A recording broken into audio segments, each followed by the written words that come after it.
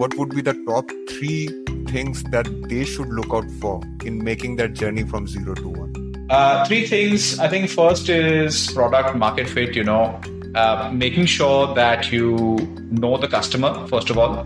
Who exactly is the customer? And well, to be fair, that part might come a little later on, So you might build the product. As long as you have customers, then fine-tuning and focusing on a specific customer segment might come later on. But then making sure that this product is in demand.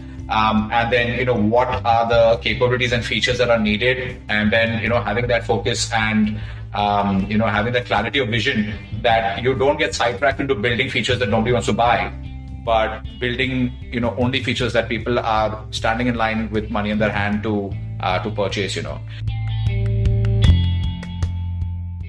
Hi, everyone. I'm Pranajit. Welcome to Deep Tech Musings, a podcast about founders and investors in the deep tech startup ecosystem.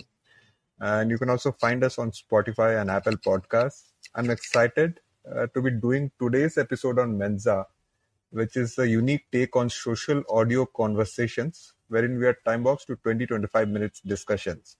So do check it out on your app store. I'm glad that we have Anurag here with us. He's the co-founder of Mensa. So Anurag, thanks for joining today. Thanks, Pranajit, and welcome to Mensa. Arjun, Thanks. So before we move on, I would also like to give a mention to Inflection Point Ventures, an early-stage startup investing platform, for having introduced me to Mensa and also Arjun. So IPV is doing some great work in democratizing Indian startup investing. And if you want to learn more about it, then do check out our last episode with their co-founder, Ankur Mittal. All right. So without further ado, let me welcome today's guest, Arjun, who is the co-founder of Courseplay, an AI-powered employee experience platform.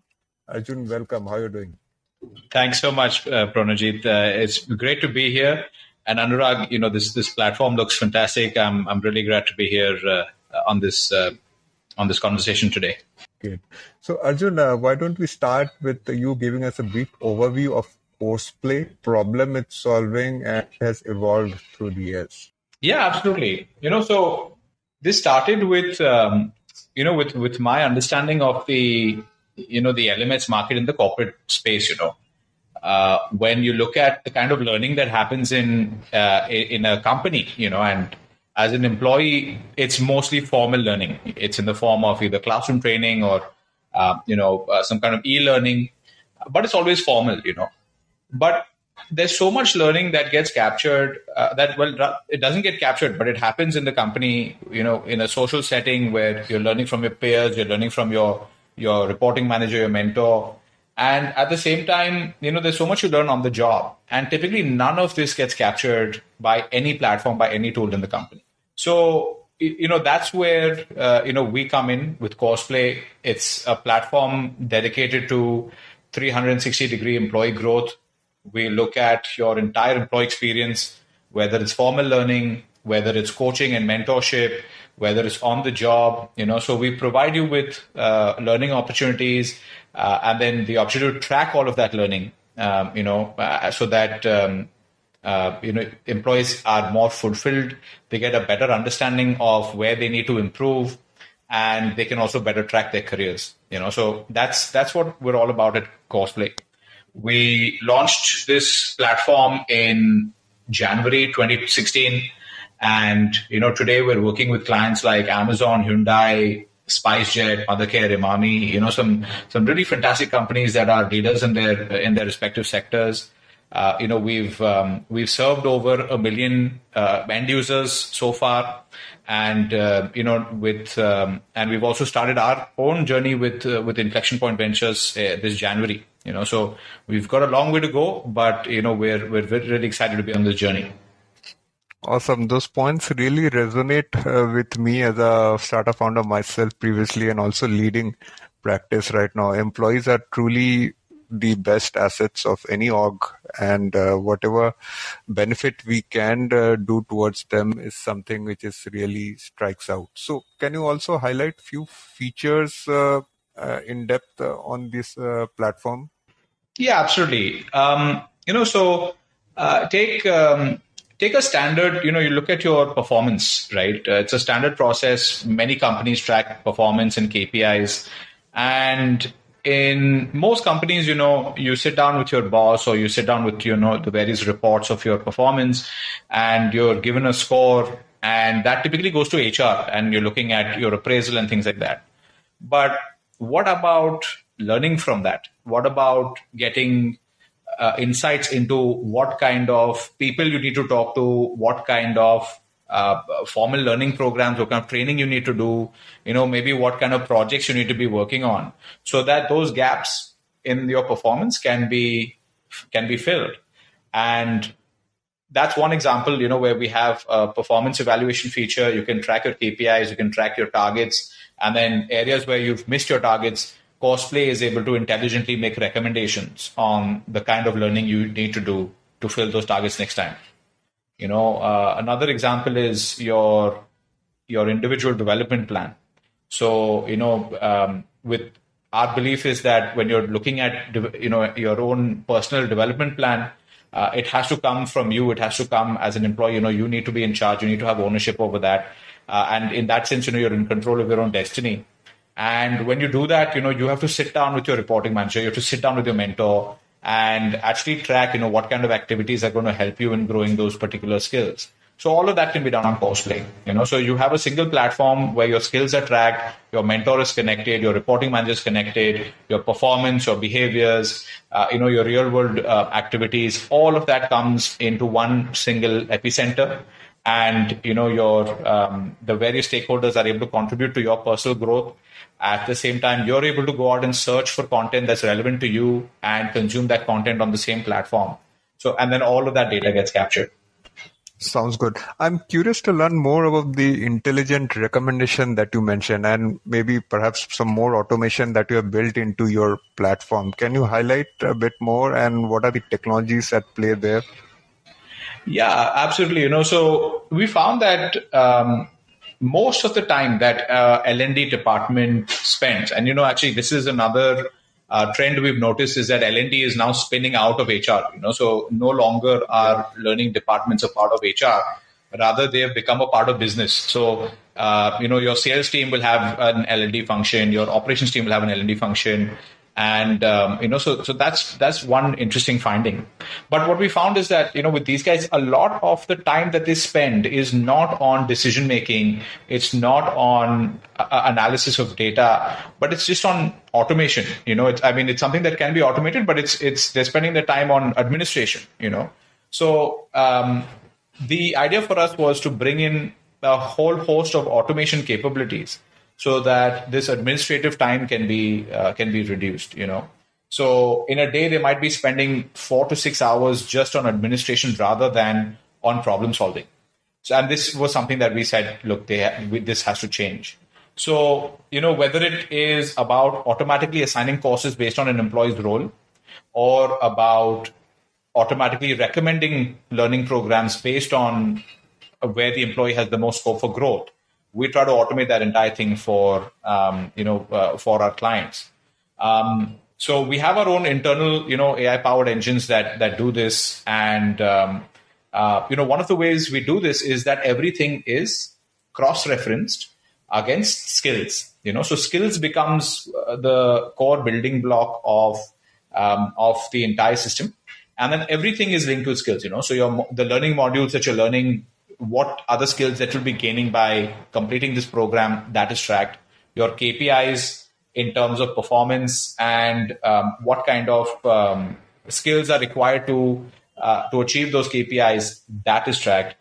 In terms of your competencies, what kind of, based on the roles, what are the competencies you need to have, and then those corresponding skills, that is tracked. So we're able to bring everything into a common language of skills. And then that makes it very easy for us to make these recommendations.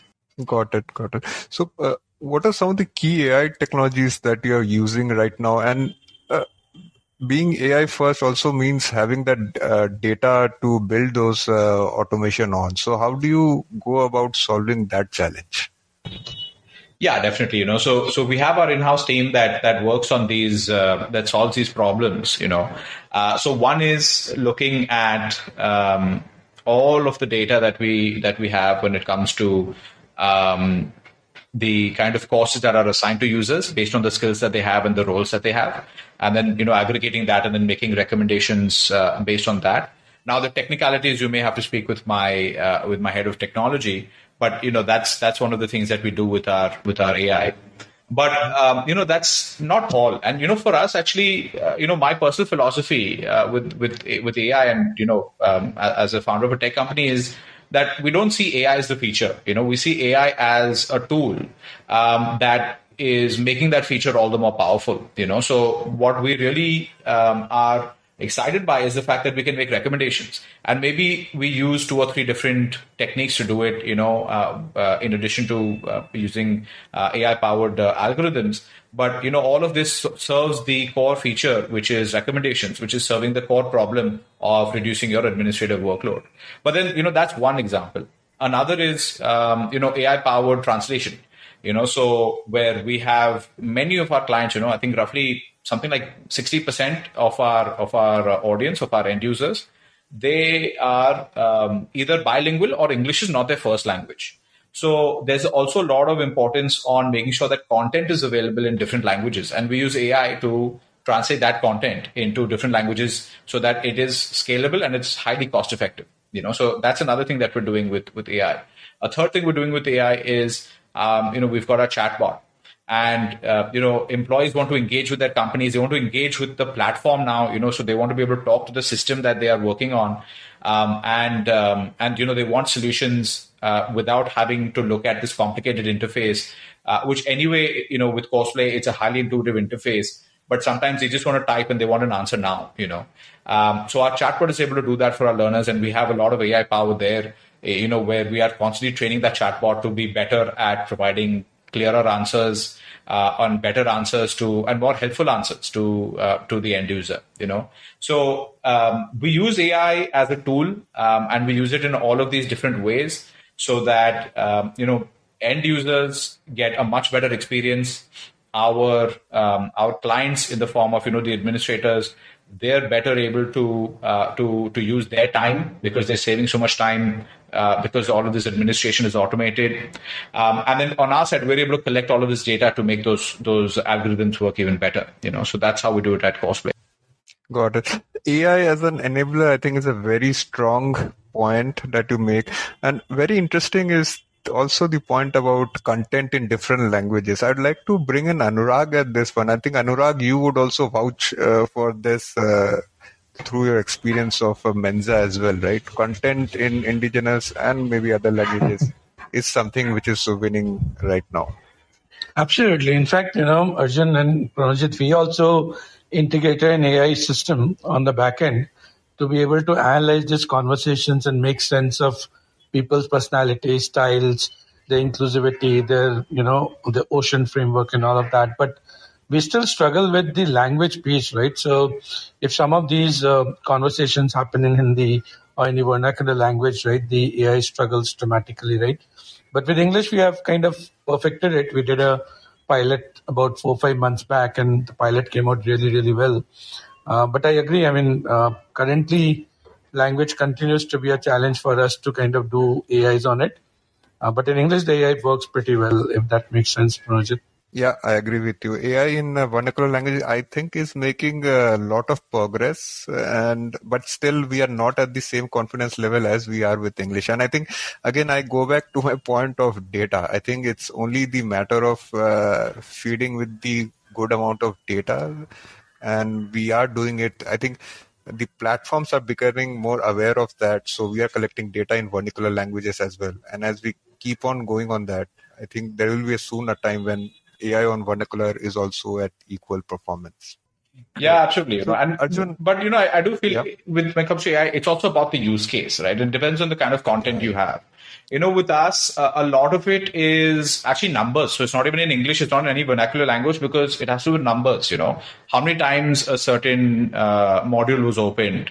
What's the designation of a certain employee? And then based on that, how many people have opened the same course? So, with us, number one is, when it comes to these kinds of algorithms, they don't. I mean, if you're looking at natural language processing for a chatbot kind of interface, then definitely, it needs to understand those languages. One of the ways that we do it is, I mean, what's on our roadmap is that, all our AI processing will happen in English. And then we simply just translate that English into whichever language is needed. And then when we need to process anything, we translate it back from the vernacular language to English, so that, we're able to train everything in a single language. And then that also makes it less expensive because, to train AI in a vernacular language can also get very, very difficult. So we're able to do all of those things, in a slightly more cost-effective way by bringing everything to English or into a language like maths, where, no such challenge. I love that take. So, Arjun, my next question to you would be that you have taken a company from scratch to having good traction in the market. So you have gone from 0 to 1. So what would be your advice to fellow entrepreneurs who are looking to make the same journey? What would be the top 3 things that they should look out for in making that journey from 0 to 1? Yeah, that's a good one, Pranajit. So, I'd say 3 things. I think first is product market fit, making sure that you know the customer, first of all, that who exactly is the customer. And well, to be fair, that part might come a little later on, so you might build the product as long as you have customers. Then fine-tuning and focusing on a specific customer segment might come later on. But then making sure that this product is in demand, and then, what are the capabilities and features that are needed, and then, having that focus and, having that clarity of vision that you don't get sidetracked into building features that nobody wants to buy, but building, only features that people are standing in line with money in their hand to purchase, So I think that product market fit is very important, with the caveat that, look, sometimes your target market might change over time, and they might be sort of defined at a later stage. But as long as the demand is there, you got to make sure that is happening. So that's my number one sort of point. The second has to do with, having a co-founder. I do believe now, I run a single founder company, so maybe it's a case of, the grass is greener on the other side, because, I speak to some of my fellow sort of startup founders, and I hear different types of stories of the pitfalls of having a co-founder, so you see that also. But, in lieu of having a co-founder, having a senior team, somebody who can take on the burden of management with you side by side, so it's not required that they're a co-founder, but they sort of end up playing a similar role, somebody who you can bounce ideas off of, and somebody who can take on, a large chunk of your burden as a founder, so I think that is important. Because, one of the mistakes that I made when I first started off the company is, single founder company, I hired a lot of guys at a very junior level. And for the longest time, that created an immense amount of pressure upwards towards me, because I had to approve everybody's work. I had to sort of, give everybody attention. And that meant that for the big picture, for the more important tasks, there wasn't enough time available, for me to be able to do everything. And then that created a lot of sort of, upward pressure and really stretched me very thin. And I feel, we could have grown a lot faster. We could have achieved a lot more in the early days had I looked at hiring, taking that leap of faith and hired somebody senior, so that, a lot of this work could have been shared, So I think that's my second point, is that, don't take it all on yourself. Either have a co-founder or at a very early stage, focus on hiring, some senior folks that can, help you with all of this, because it can be quite daunting. And, number 3 would be, I think, just, launch, something that even I did, for the longest time was, okay, let's fix these bugs. Let's add these features, that wish list sort of never stops, and just, selling something, and maybe it's for free, maybe it's for like 5 rupees instead of for 5 lakhs, but just, going out there in the market and launching, as fast as possible. I think call it beta mode, but just be there in the market, and start selling, I think is important, because that's another thing that I, took a lot of time with. I wanted to be perfect, but then, I realized at some point, It's never going to be perfect. Even now, I feel like we're just 1% done. We've got so much more to build. So I'm so glad that, in January when we did go to market, that we went, because otherwise maybe we would still just be in development mode and we would have not launched anything. Fantastic points. I think I can't agree more. Knowing your customer, finding the co-founder, and having bias for action. I think these three are very critical. And definitely, I think I'd just like to add to the co-founder point that along with co-founder, probably in deep tech, it's the investor as well, who is willing to take on that long haul, because deep techs are typically some long gestation. And so having that fit is also quite important. What do you think? Yeah, I think maybe with deep tech, definitely, that makes more sense. Our product is more sort of B2B kind of technology. We've got AI in there, but we do so much more. I think from 0 to 1 for a non-deep tech. So maybe I can't comment on deep tech. But, for a B2B SaaS play, and going from 0 to 1, I think, if you've got a good deal of savings, if you've got a little bit of, friends and family kind of seed money, then to get to 1, I don't know if an investor is necessarily required. Maybe to get to 10, you need an investor, so that's probably my input with investors. Okay, point taken. So my last question, and we're approaching the limit now. So, we see AI being, used almost in every product right now. So how do you build differentiation in today's market wherein everyone is using or claims to be using AI? Yeah, I think there are maybe 3 core stakeholders that need to be thinking about this. One is the customer. There is this idea of FOMO. So especially in a B2B market, if one customer has purchased this really fancy, bells and whistles AI sort of platform, people don't want to miss out, on what they're doing, and they feel like, okay, if I don't buy this product, my business is going to burn down tomorrow. So I need to, invest in this fancy thing as well. So I think number one is making sure that the product you buy fits the use case, fits the problem statement, and not getting caught up in this FOMO thing. Because you're absolutely right. There are platforms that have a lot of extremely fancy capabilities that, maybe nobody's going to purchase or, may not necessarily be viable at an early stage of implementation. So paying unnecessarily, 10x for that kind of capability might not be something that's prudent at the time. So, one is when it comes to the customer, looking at them and saying, look, don't fall for this FOMO idea.